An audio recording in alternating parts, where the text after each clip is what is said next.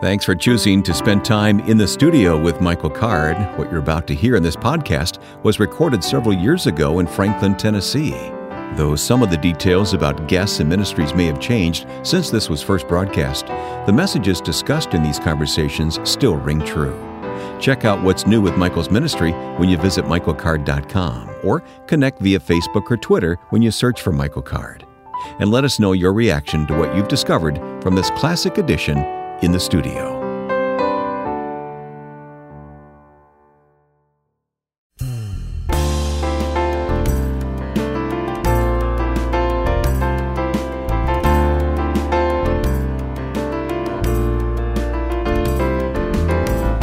This is In the Studio with Michael Card. I'm Wayne Shepherd. The place is the studio at Mole End in Franklin, Tennessee. Michael, you give a lot of time to this radio program. Thank you for what you invest in it. Well, and thank you as well for coming all the way from Chicago, you and Joe Carlson, to do this, all the work that goes on behind the scenes. Joe, thank you. You edit and come up with so many of the ideas for the shows. I mean, this is definitely a community effort. We talk a lot about community, but this is a community effort.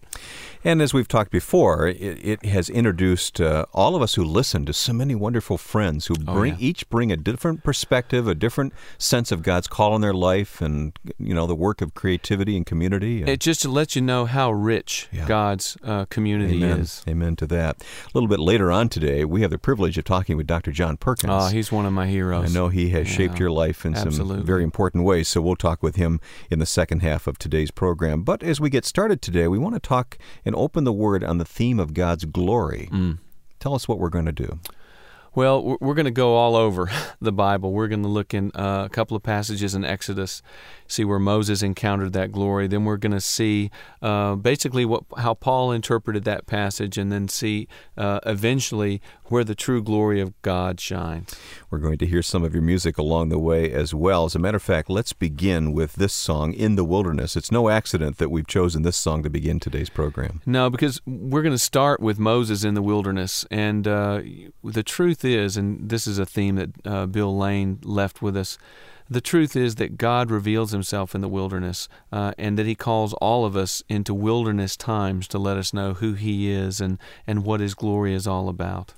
As Michael sings for us, he's accompanied by percussionist Ken Lewis and Steve Mikesell on the bass. In the studio, the song is called In the Wilderness. 1, 2. In the wilderness, in the wilderness, he calls his sons and daughters to the wilderness. But he gives grace sufficient to survive any test. And that's the painful purpose of the wilderness.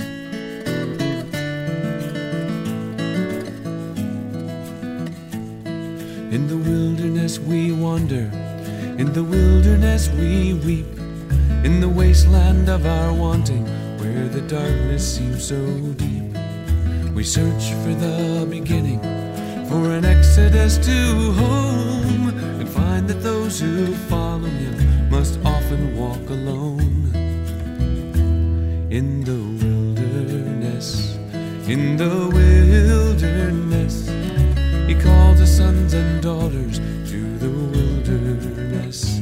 But he gives grace sufficient to survive any test. And that's the painful purpose of the wilderness.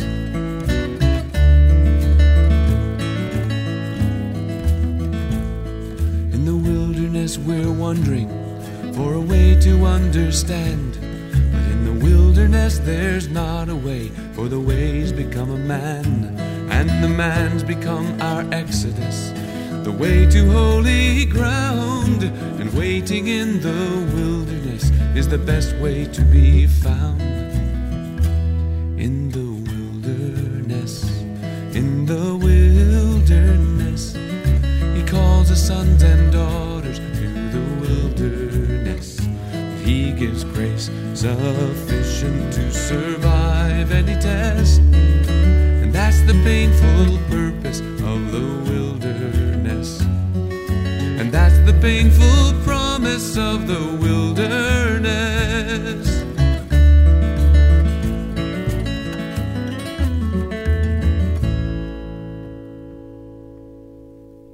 it's so important to understand. Often we don't like it, but No. it's in that dry wilderness time that God comes to us. It's in the wilderness that we learn how much we need God, that we can't do anything without Him, and that we learn that He is our Father after all.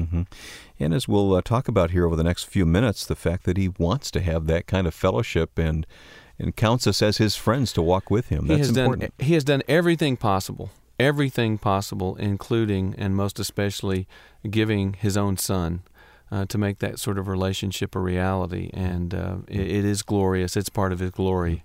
Well, let's see what God will teach us then through His Word. Where should we begin? Well, I want to start in Exodus 33 and Moses.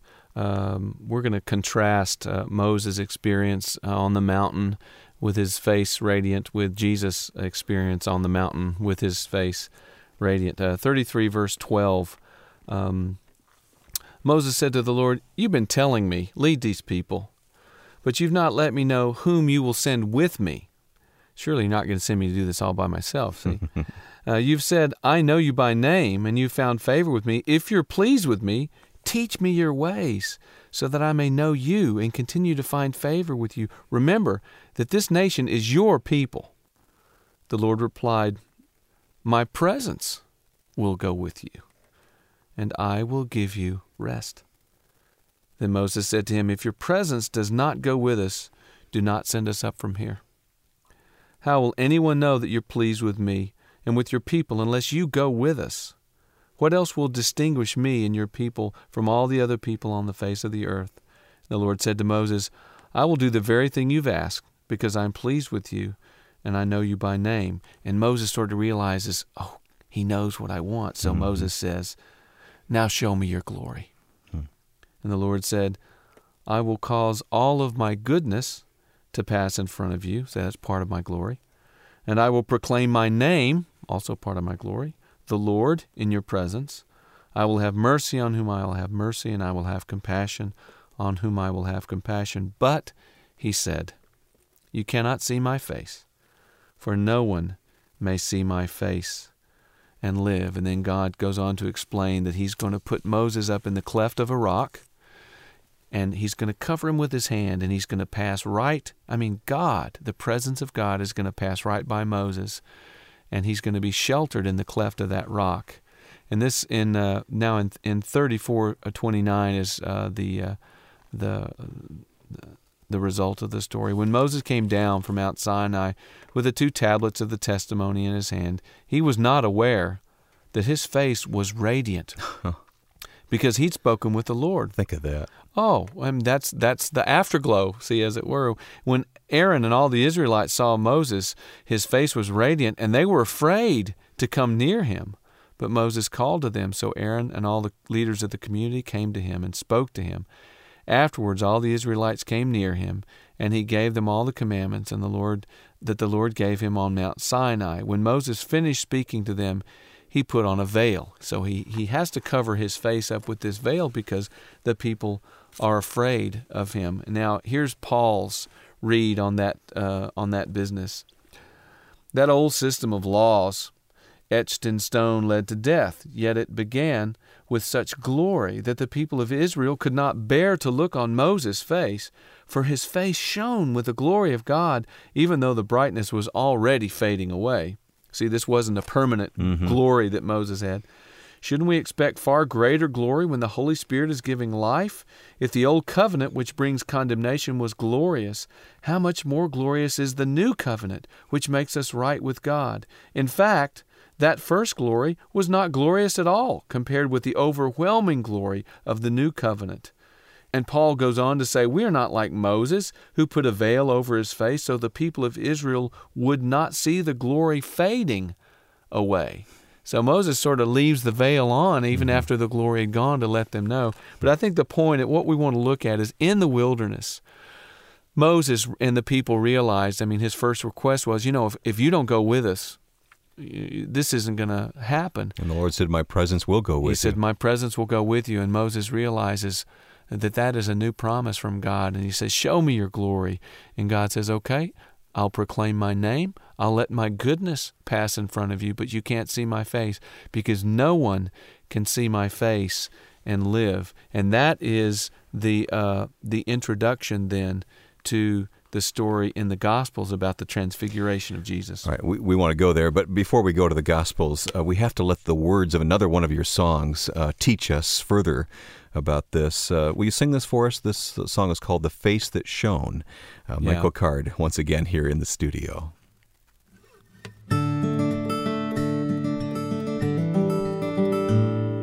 He ate the bread from heaven and drank water from the rock, and the grumbling children followed like a misbegotten flock.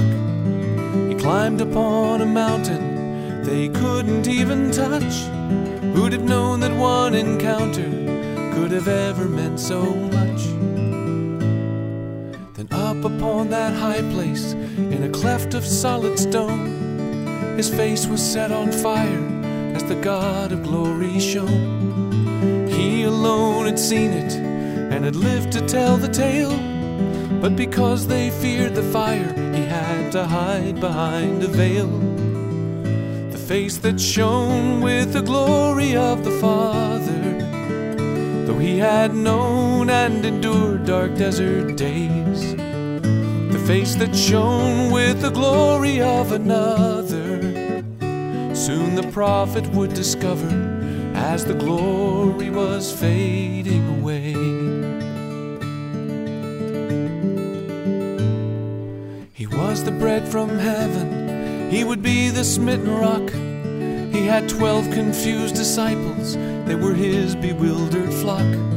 When he climbed upon the mountain, he took Peter, James, and John, but in the face of pending glory, they soon began to yawn. As he prayed while they were sleeping, he was transfigured into light, his face a blazing fire, his eyes so burning bright. And Moses finally saw the face before he'd hidden from, and then came a voice from heaven, "This is my beloved Son." The face that shone was the glory of the Father, and he had known from the start that it was so. The face that shone had let the light shine out of darkness, and we're changed into his likeness as we gaze upon the Son. The face that shone was the glory of the Father, and he had known from the start that it was so. The face that shone had let the light shine out of darkness, and we're changed into his likeness as we gaze upon the Son.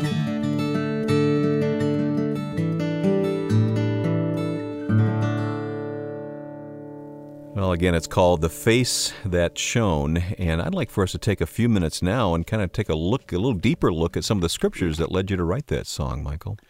Yeah, well, we already looked at the Exodus passage, Moses' glory on Mount Sinai.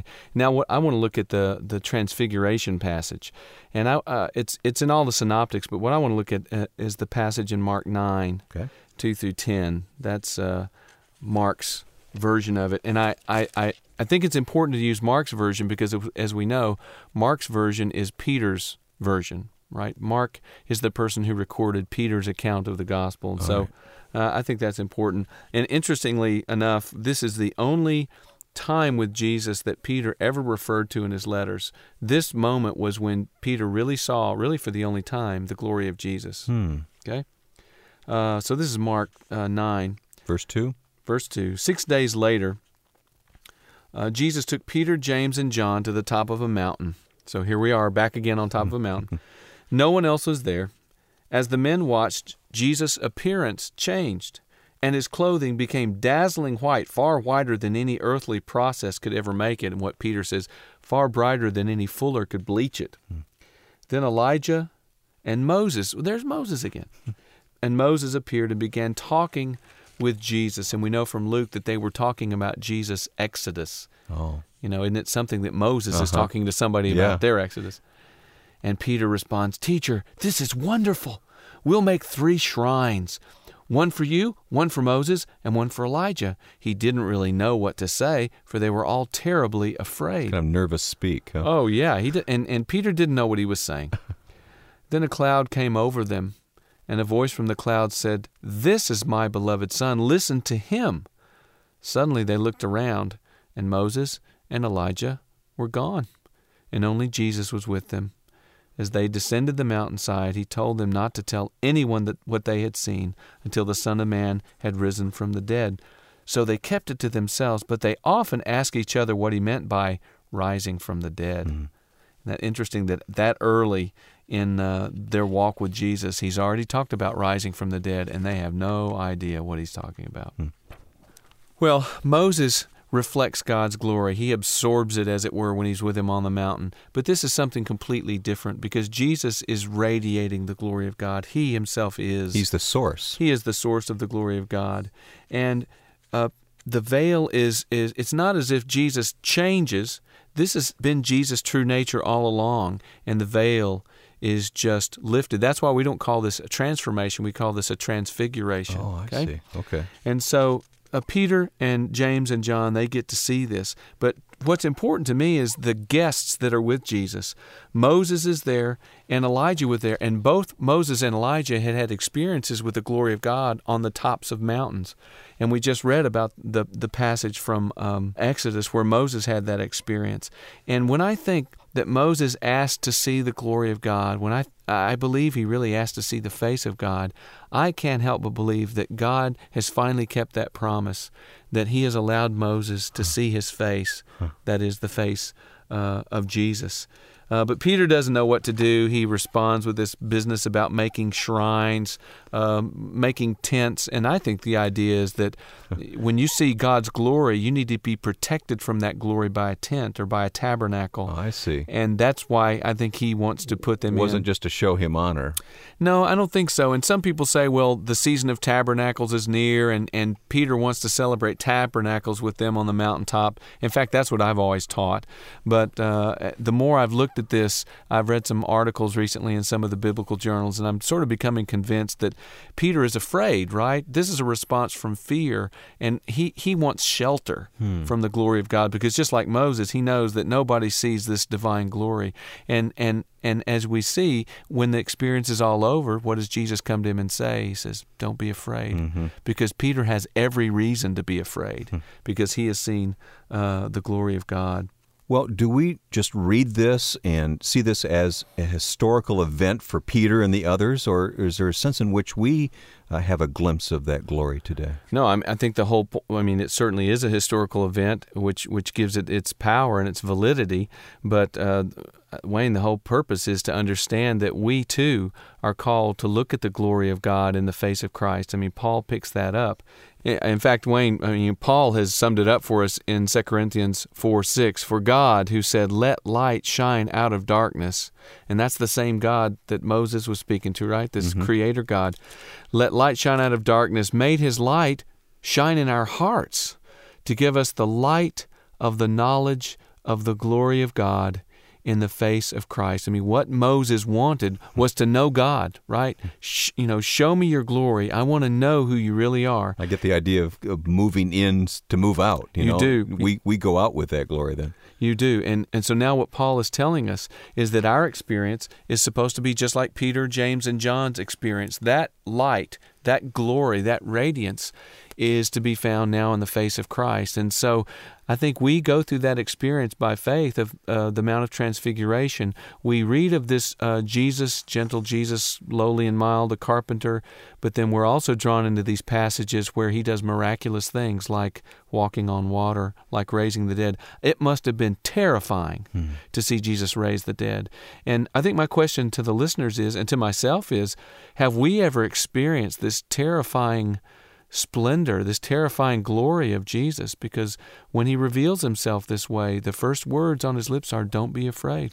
Living on this side of the resurrection and all, do we have a greater possibility of this happening than even Peter did? Well, I think we have a greater knowledge. I mean, Peter doesn't know how to respond, right? Peter himself says, he didn't know what to say because he was, confused and he was afraid.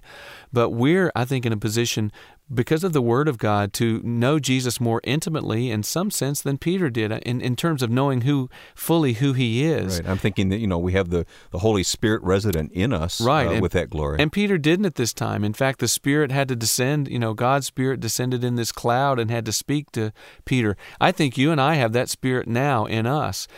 What we have to do, though, I think, is step back and realize all over again the awesomeness, and awesome is a word that unfortunately has been blown up, but we have to step back and realize this terrifying awesomeness that we are the possessors of the glory of God. We have, through the Holy Spirit, the presence of Jesus in our hearts and in our lives. And this is an amazing responsibility. It's an amazing position I think we take for granted. Well, I appreciate this so much because this is not something that we think about probably enough, do we? No, and there's so much more to say about it and to realize about it. We're just barely scratching the surface. Hopefully we're whetting the appetite of people. Yeah, and I want to encourage the listeners to look at these passages and pray over them and meditate and use your imagination to understand them better. Speaking of prayer, you and I think both right now, judging from our eye contact here, feel it's time to pray. Oh yeah, we need to. Let's pray. Lord Jesus, you through whom the radiant splendor of God comes to us, we ask you now, Lord, to help us to see your glory. I mean, Moses asked for it. The disciples wanted to see your glory, and we're asking to understand and to see your glory. Take us to that mountaintop. Help us to see who you really are. We have such a veiled understanding when it comes to your presence, Lord Jesus. We have enculturated you. We've bound you up and veiled you with our own ideas. And we ask that as a people now, and this prayer will go out to a lot of people, we ask that as a people now you would unveil, that you would transfigure yourself in our own hearts, in our own minds, so that we could see unveiled your glory and then respond to you in true biblical worship. Shatter all of these wrong notions that we have and open our hearts and our minds by your word and by the power of your Spirit. We want to see you. We want to see your face. And even at the same time, Lord, I do pray that very soon we would see your face as it comes to us in your final coming, that we would see your face in the clouds, that we would see you returning in glory. And once and for all, that this world, this confused world, would know and would recognize your lordship over everything. So show us your glory, Lord Jesus, and come to us quickly. Amen.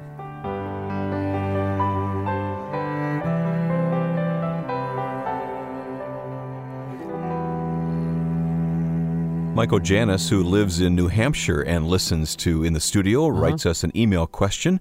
Here's her question. She says, after Jesus died on the cross, John tells us that the soldier speared him in the side and immediately outflowed blood and water. Mm-hmm. Now, she says, I've heard many explanations for the water that don't satisfy me. Yeah. I am a nurse and understand about anatomy and physiology, and none of the explanations seem likely to me. Right.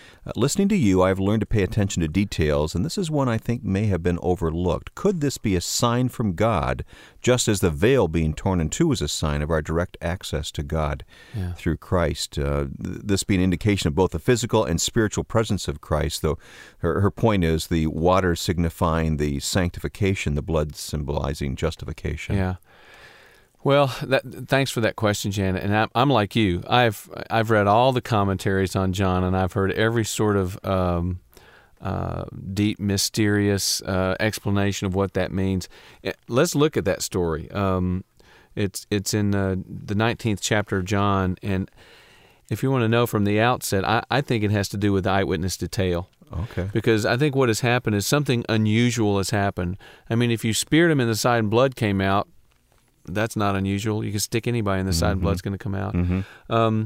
But let's look at that passage. It really is kind of a mysterious passage. The soldiers in verse 32, they break his legs, and that's the fulfillment of a sign. Well, actually, they don't break his legs, and that's the fulfillment of a sign that none of his legs would be broken. So they come to Jesus, and they find that he's already dead. They don't break his legs. But just to make sure he's dead, because they're going to take him down from the cross. It says, verse 34, instead, one of the soldiers pierced Jesus' side with a spear, bringing a sudden flow of blood and water. The man, listen to this strange little verse, the man who saw it has given testimony, and his testimony is true. He knows that he tells the truth, and he testifies that you also may believe. Now, what is that? It's a defense, isn't it? Yeah, that's an indication of an eyewitness. I think this soldier has become a part of John's community. I think he has given testimony. He speared Jesus in the side. He saw the blood. He saw the water. Oh, okay. And now he sort of solemnly gives testimony. The man who's seen this has given his testimony. His testimony is true, which I think is, it's just a speculation, but I think it's a fascinating thing. But back to this blood and water business, Janice alluded to the fact that she's a nurse and she's heard the physical explanations. I've heard, that blood you would expect, but that the water was from the water in the pericardial sac that surrounds the heart, and so the fact that water comes out is an indication that Jesus' heart burst, and there are medical examples of this happening. And I actually have a cardiologist in my Tuesday night Bible study. He goes, no, I don't agree with that, because he said there's not that much water in that sac, and so that's not a good explanation. And I think Janice is alluding to this idea that, maybe this is symbolic. Well, in the it may be symbolic, but in the first place, it's an eyewitness detail. It was not symbolic in the first place. It was actual, right? But she may have in mind Jesus' discussion with Nicodemus in chapter 3, where he talks about no one, you can't be born of the kingdom unless you're born of flesh and water, and that the water somehow is symbolic of something spiritual going on. I think in the end, Janice, John doesn't think we need to know if this is some deep symbol. He doesn't unpack it for us. He doesn't say, and this symbolized that. Now, he explained the breaking of the legs for us, didn't he? He just said, he lets us know that, that was the fulfillment of a passage in Exodus that said that none of the Passover lamb's bones would be broken. So I think if it is spiritually and symbolic in the sense that you're wondering, that perhaps that's something we need to go and ask the Holy Spirit to reveal to us, because so far as I'm concerned, as I've seen it in the commentaries, and once again, y'all don't email me a bunch of things because I've read all these things. I haven't seen it spelled out exactly what the blood and the water mean. I take this as, I almost said simply, but it's not simple, it's very profound. I take this as an eyewitness detail. The Roman soldier who took his pilum and thrust it, it's a death thrust into Jesus' side to see if he was really dead. He was an eyewitness. He became part of the church, and this became part of his testimony, and then part of the testimony of the Gospel of John. The man who speared him, who saw blood and water come out, which was unusual enough that he commented on it, gave his testimony. When I read it anyway, that's what goes through my mind. So I encourage you, Janice, to keep searching and keep praying to see if there's anything else that God would show you about that. But I'm like you. I am not satisfied by any of the explanations that I've seen yet about the blood and the water. That's helpful, Michael. Thank you. And that ends the first half of In the Studio with Michael Card. If you have a question, our email address is inthestudio@michaelcard.com. Coming up, Dr. John Perkins here on the Moody Broadcasting Network. There's a new edition of In the Studio with Michael Card coming up. This week's theme, Following Jesus in the Real World. Michael continues our series on the meaning of the details in Jesus' life, and then David Zanotti of the American Policy Roundtable talks about being faithful as a Christ follower in the current political climate. Look for the post and invite others to discover our podcast. All the details are found at the website, michaelcard.com.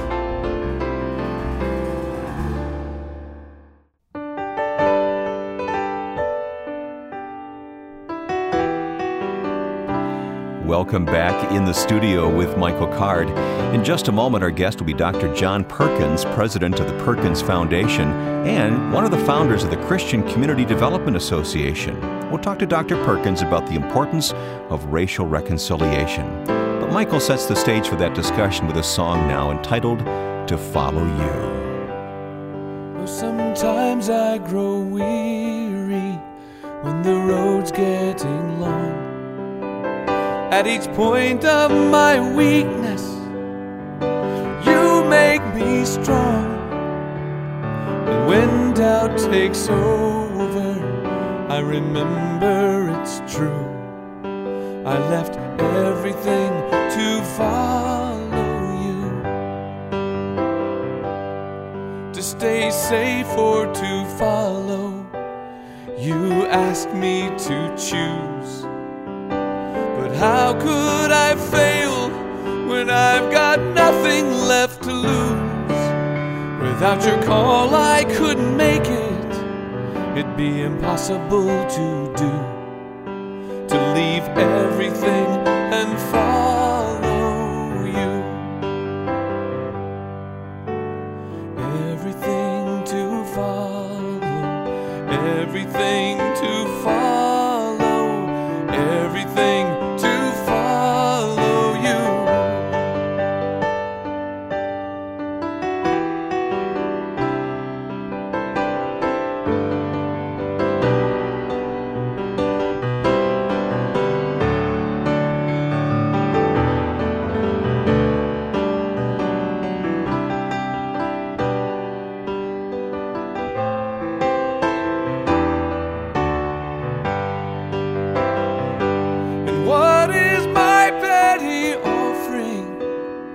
To your sacrifice, I gave up my home, but you left paradise. And what you call me to offer has really set me free, 'cause you left everything to be with me. So with joy I embrace a faith that calls me from home, and I will cling to your promise that I am never alone. And with each passing moment, I'll keep hoping it's true. I left everything to follow you. Everything to follow, everything to follow, everything to follow you. Everything to follow, everything to follow, everything to follow you. Well, let's say hello to Dr. John Perkins. Dr. Perkins, thanks for being with us today. Well, I'm delighted to be on your show. Some years ago, I went to a Justice and Mercy conference at Asbury, and I had never been exposed to your teaching, Dr. Perkins, but that time, particularly for myself and my best friend Scott Rowley, that changed our lives. And because of your influence, I think we really desire to start this ministry in Franklin called the Empty Hands Fellowship, which is really sort of one of your children. So it's a great privilege to talk to you today. Well, it's a great privilege to be here, and I'm now 72 years old and be 73 in June, and I want to spend the remainder of my life really sharing about holistic Christian community development and indigenous leadership development, along with reconciliation. I believe that this is the key to making the gospel a creative witness in this world in which we are living. Dr. Perkins, as you've reached out, did you ever get that feeling, I'm not supposed to be here, but God has called me to be here nonetheless? Yes, I have felt that, but one of the things about me is that I was converted in 1957, just in the midst of, you might say, a sort of a fundamentalist revival in Southern California, a Bible church movement. And it was after World War II, and I was after the Korean War, and there was a real awakening among the fundamentalists, primarily white fundamentalists in Southern California, and they reached out to me, and I was loved and respected, and I had not been a part of religion in the church, and so really I got the feeling there that they really wanted me to be there, and it was an exciting time. Then, of course, 3 years later, I ended up back in Mississippi. But the grace of God had been offered to me by those brothers and sisters in Christ. And once you have experienced the grace of God passed on by other people in a key place in your life, it's wonderful. And sometimes people look at me as a black as being such a somewhat of a hero because I reaches out to whites and other minorities in other groups in the world. But that grace had been extended to me, and I was discipled by blacks and whites who loved me during this period. And I sort of got the feeling when I was first converted that this is the way the church ought to be. I had experienced racism and bigotry, but I hadn't experienced it as a Christian. So that was an important time. So I have not had the deep sense of really personal Christian rejection. Now, I have been rejected as a black person, but that wasn't primarily as being rejected as a Christian. That was being rejected on the basis of race. Well, when you got the call to go back to Mississippi, I mean, I'm understanding that sort of like Peter's experience. I mean, did you want to go when God called you to go back there? Well, when I first, I think that became a sort of a yearning for me. And I look back on that and I try to explain it and understand it. I think it's because I had spent my first 17 years here in Mississippi and had not really been exposed to the clear message of the gospel. And I'm sure that had to do with the fact that I was not from a Christian environment. But I made the assumption that really the gospel, as I had received it there in California with my conversion, was not being basically presented in Mississippi. So it really became a challenge for me to come back to my home state and share the gospel. It was more my wife at that point who really didn't want to return. But once I got back here, many times I wished that I had not have done it. Yeah, I wish we had time to tell the whole story here. I urge our listeners to read the life story of John Perkins because those were difficult times. Beatings, jail time, and everything else that went along with it. A very tough time. Dr. Perkins, the 1990s, reconciliation became kind of a buzzword. And some progress was made, but I'm just wondering if you're always so honest and straightforward, can you give us an assessment of where we are right now in the church? Are we making real progress in this area or not? I think that I think the Promise Keepers brought it to the public platform, and there is real progress being made, but along with that, because it was not considered a theological or biblical mandate that we do it, and so we had actually shaped the church where it could grow more efficiently and faster by not adding reconciliation, racial reconciliation as a component. In fact, racial reconciliation was seen as a real hindrance to church development and church growth. And it's still somewhat seen that way, but the very fact that our senator had to leave the Senate based on what he said about race shows us that we are making a lot of progress in the whole country, and particular, we're making a lot of progress within the local church.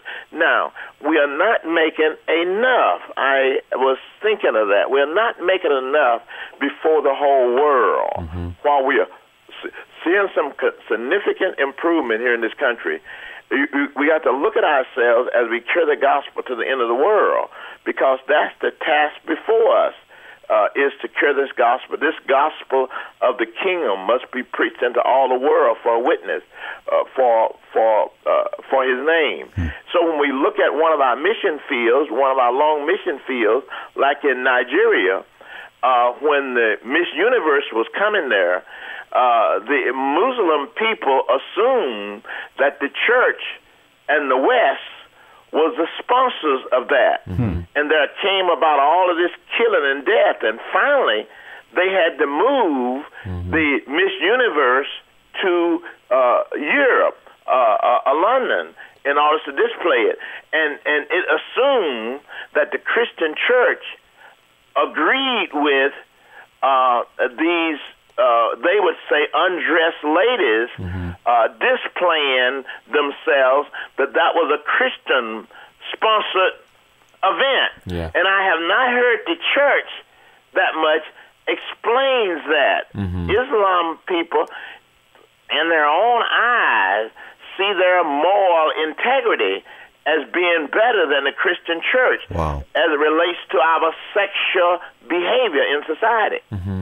It's on the agenda, and of course it's important and significant, but we haven't made enough progress because it is still at the, why it made it under Coach McCartney and the Promise Keeper, massive push, but it has not got down to the average First Baptist or First Presbyterian or the First Methodist. It's still on the edges of the church. Yeah, Dr. Perkins, it's good, interesting that you would make that comment. We were together with a group of pastors not long ago, and talking to them about racial reconciliation, and their statement was, "There's no problem. We put that behind us." And they were from an all-white church that didn't have any connection to the community, to the black community in their cities at all. They just didn't see it as an issue. Getting the issue on the docket is just the first step, isn't it? That's the easiest thing to do. Yeah. And right, that's the big thing. We have disassociated, to a certain degree, the church from the neighborhood and the parish, and have gone for church growth from all over town, and the church has become a commuter church, and the church has lost its community impact. And of course, if racism stemmed from prejudice, and prejudice stemmed from to judge people before you know them, the only solution then to that problem is to get to know those people that you have prejudged. Now, I'm going to stop you right there, Dr. Perkins, and ask Mike about this, because, Michael, you have learned this, and you are learning this now right here in your own community, aren't you? Well, that has been our experience. Dr. Perkins, I mentioned before, Scott Rowley and me, when I became part of First Missionary Baptist Church, which is a black church here in Franklin. Denny Denson is the pastor, and I think I was like the people I mentioned a minute ago. I just didn't see that it was an issue anymore. But our pastor, Denny, who's really my closest friend now, I think getting to know Denny has been one of the most enriching experiences of my life, and I hope he would say the same thing. We just didn't know each other. There wasn't a bridge between us except for Christ. And this is the fulfillment of the concept of community. Community involves reconciliation as well. And here in Franklin, I don't know what it's like in Mendenhall. I guess it's pretty much the same. The black community and the white community sort of lives separately by their own choice. I mean, the blacks have their groceries, the whites have their groceries, the blacks have their churches, the whites have their churches, and it's just become this sort of settled issue, and we're all amazed at how enriched we become when we start opening the door of our lives to each other. You see, the key to reconciliation is the understanding of the fact that we was created in the image of God, and being created in the image of God, we have creative possibilities, and that we must then see that our brother that we don't know now and that we need to know have something that we need, that our own life can be enriched. It becomes difficult then for people who have lived in a superior situation then to see their brother as having something to offer to them. And I guess even back to that passage, it probably took as much for Cornelius to send to Peter as it was for Peter to send to Cornelius. It took God getting involved in a vision in both of their lives, because under normal circumstances, they would not have met, because Cornelius saw himself as absolutely, from a powerful Roman perspective, superior. And Peter saw himself as a Jew, as superior in religious behavior in society. And it's only as we see people created in the image of God, and that we're really going to receive from our encounter with them, that reconciliation can take place. Reconciliation, biblical reconciliation, assumes equality. And if you come at it any other way, then you're going to miss the enriching of the person. And so that idea that the only way that we can break down these barriers is to get to know. And the thought to know in the Bible is the strongest relationship that we can have. That sort of thought is used when we're talking about an intimate relationship with a woman. You know, is to really get to know them, and from that comes new life. And so that's the same as if we're going to break it down. And we sort of think that programs is going to do it. Programs can help to bring us together. But see, out of those programs, then we have to then look for that sort of a personal interaction. It's got to penetrate our heart, doesn't it? Right. Yeah. Right. That is a good word. And we see absolutely a value, our own personal. See, most of the coming to help me, because I'm black and we're impoverished, the most of it is coming so that they can help me, and I welcome that kind of help to come. But the evidence and the reports that I hear all the time, that these people say that we received more than we was able to give. And then some of these people even feel embarrassed when they leave. Oh, to get to that point. Oh, I'm so sorry that our time is nearly gone here. There's never enough time to talk with a person like John Perkins, Michael. Well, Dr. Perkins, I've got one more question. How has this then enriched your worship when you see God move the way He moves in bringing people together in the same sense as Peter, who has the vision and all of a sudden realized, it's not food the vision was about, it was people. I'm not supposed to see people as unclean anymore. How has that then impacted your worship? Well, I was doing the New Year's worship service. I was just sitting in the pulpit as young people, black and white, was performing there on the stage. And I just had to bare my head in gratitude to God for Him allowing my life to be enriched in this way. Yeah. And man, that to me was the worship, in the sense that I felt this deep, overpowering desire to really want to weep in terms of gratitude to God for Him so blessing me and being a part of that worship, where I was seeing people of different races worshiping God together. It was our singing, dancing team, and I was just overpowered with a sense of gratitude to God. Well, let's carry that. Giving me the opportunity to be involved in this fellowship. Let's carry that right to the end of our broadcast here today. Before our time is completely gone, let's enter into that kind of gratitude-filled worship of the Lord. Michael will ask you to do this for us. Dr. Perkins, thank you for being with us. We're going to close now with a worship song in that spirit. It's called "Come Worship the Lord."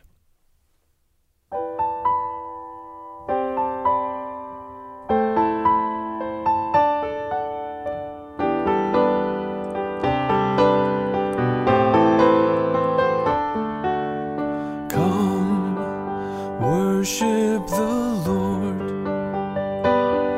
for we are His people, the flock that He shepherds.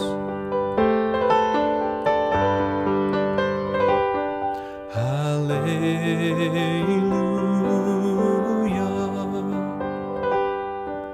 The Lord is God, the mighty God, the great King o'er all the gods. He holds in His hands the depths of the earth and the highest highest mountains as well, and He made the sea. It belongs to Him. The dry land too was formed by His hand. Come, worship the Lord, for we are His people, the flock that He shepherds.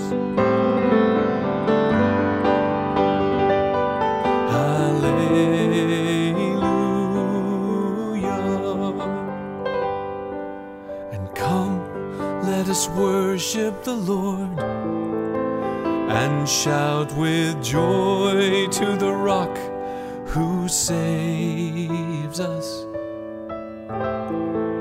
For we are His people, we are the flock that He shepherds.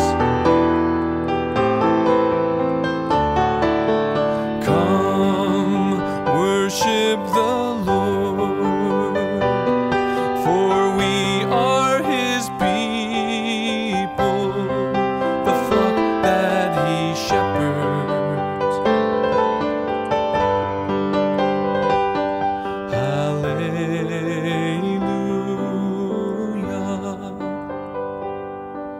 And come, worship the Lord, for we are His people, the flock that He shepherds.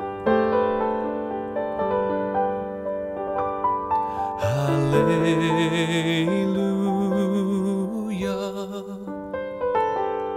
Hallelujah.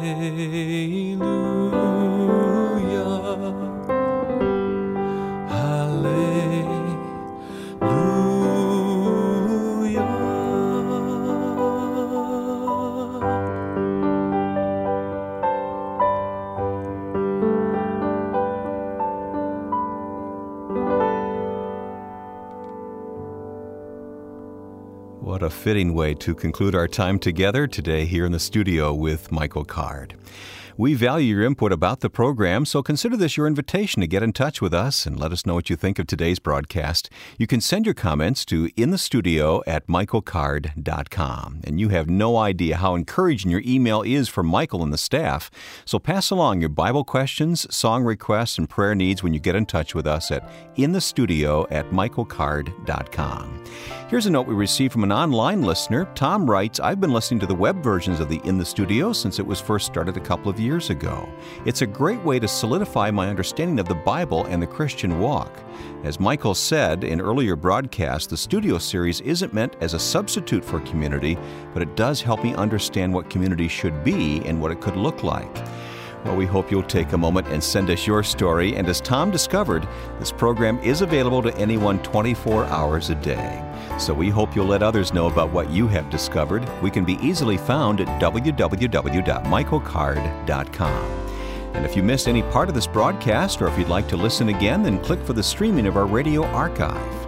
Also, learn for yourself about the complete listing of Michael's music and books. And to help remind you about today's teaching, we've developed an email devotional. Each week, Michael has prepared a few extra thoughts that coincide with the theme of the broadcast. Great resources just a few clicks away at michaelcard.com. The scriptures used on today's broadcast were from the New Living Translation. Our producer is Joe Carlson. I'm Wayne Shepherd. Thanks for being with us in the studio with Michael Card.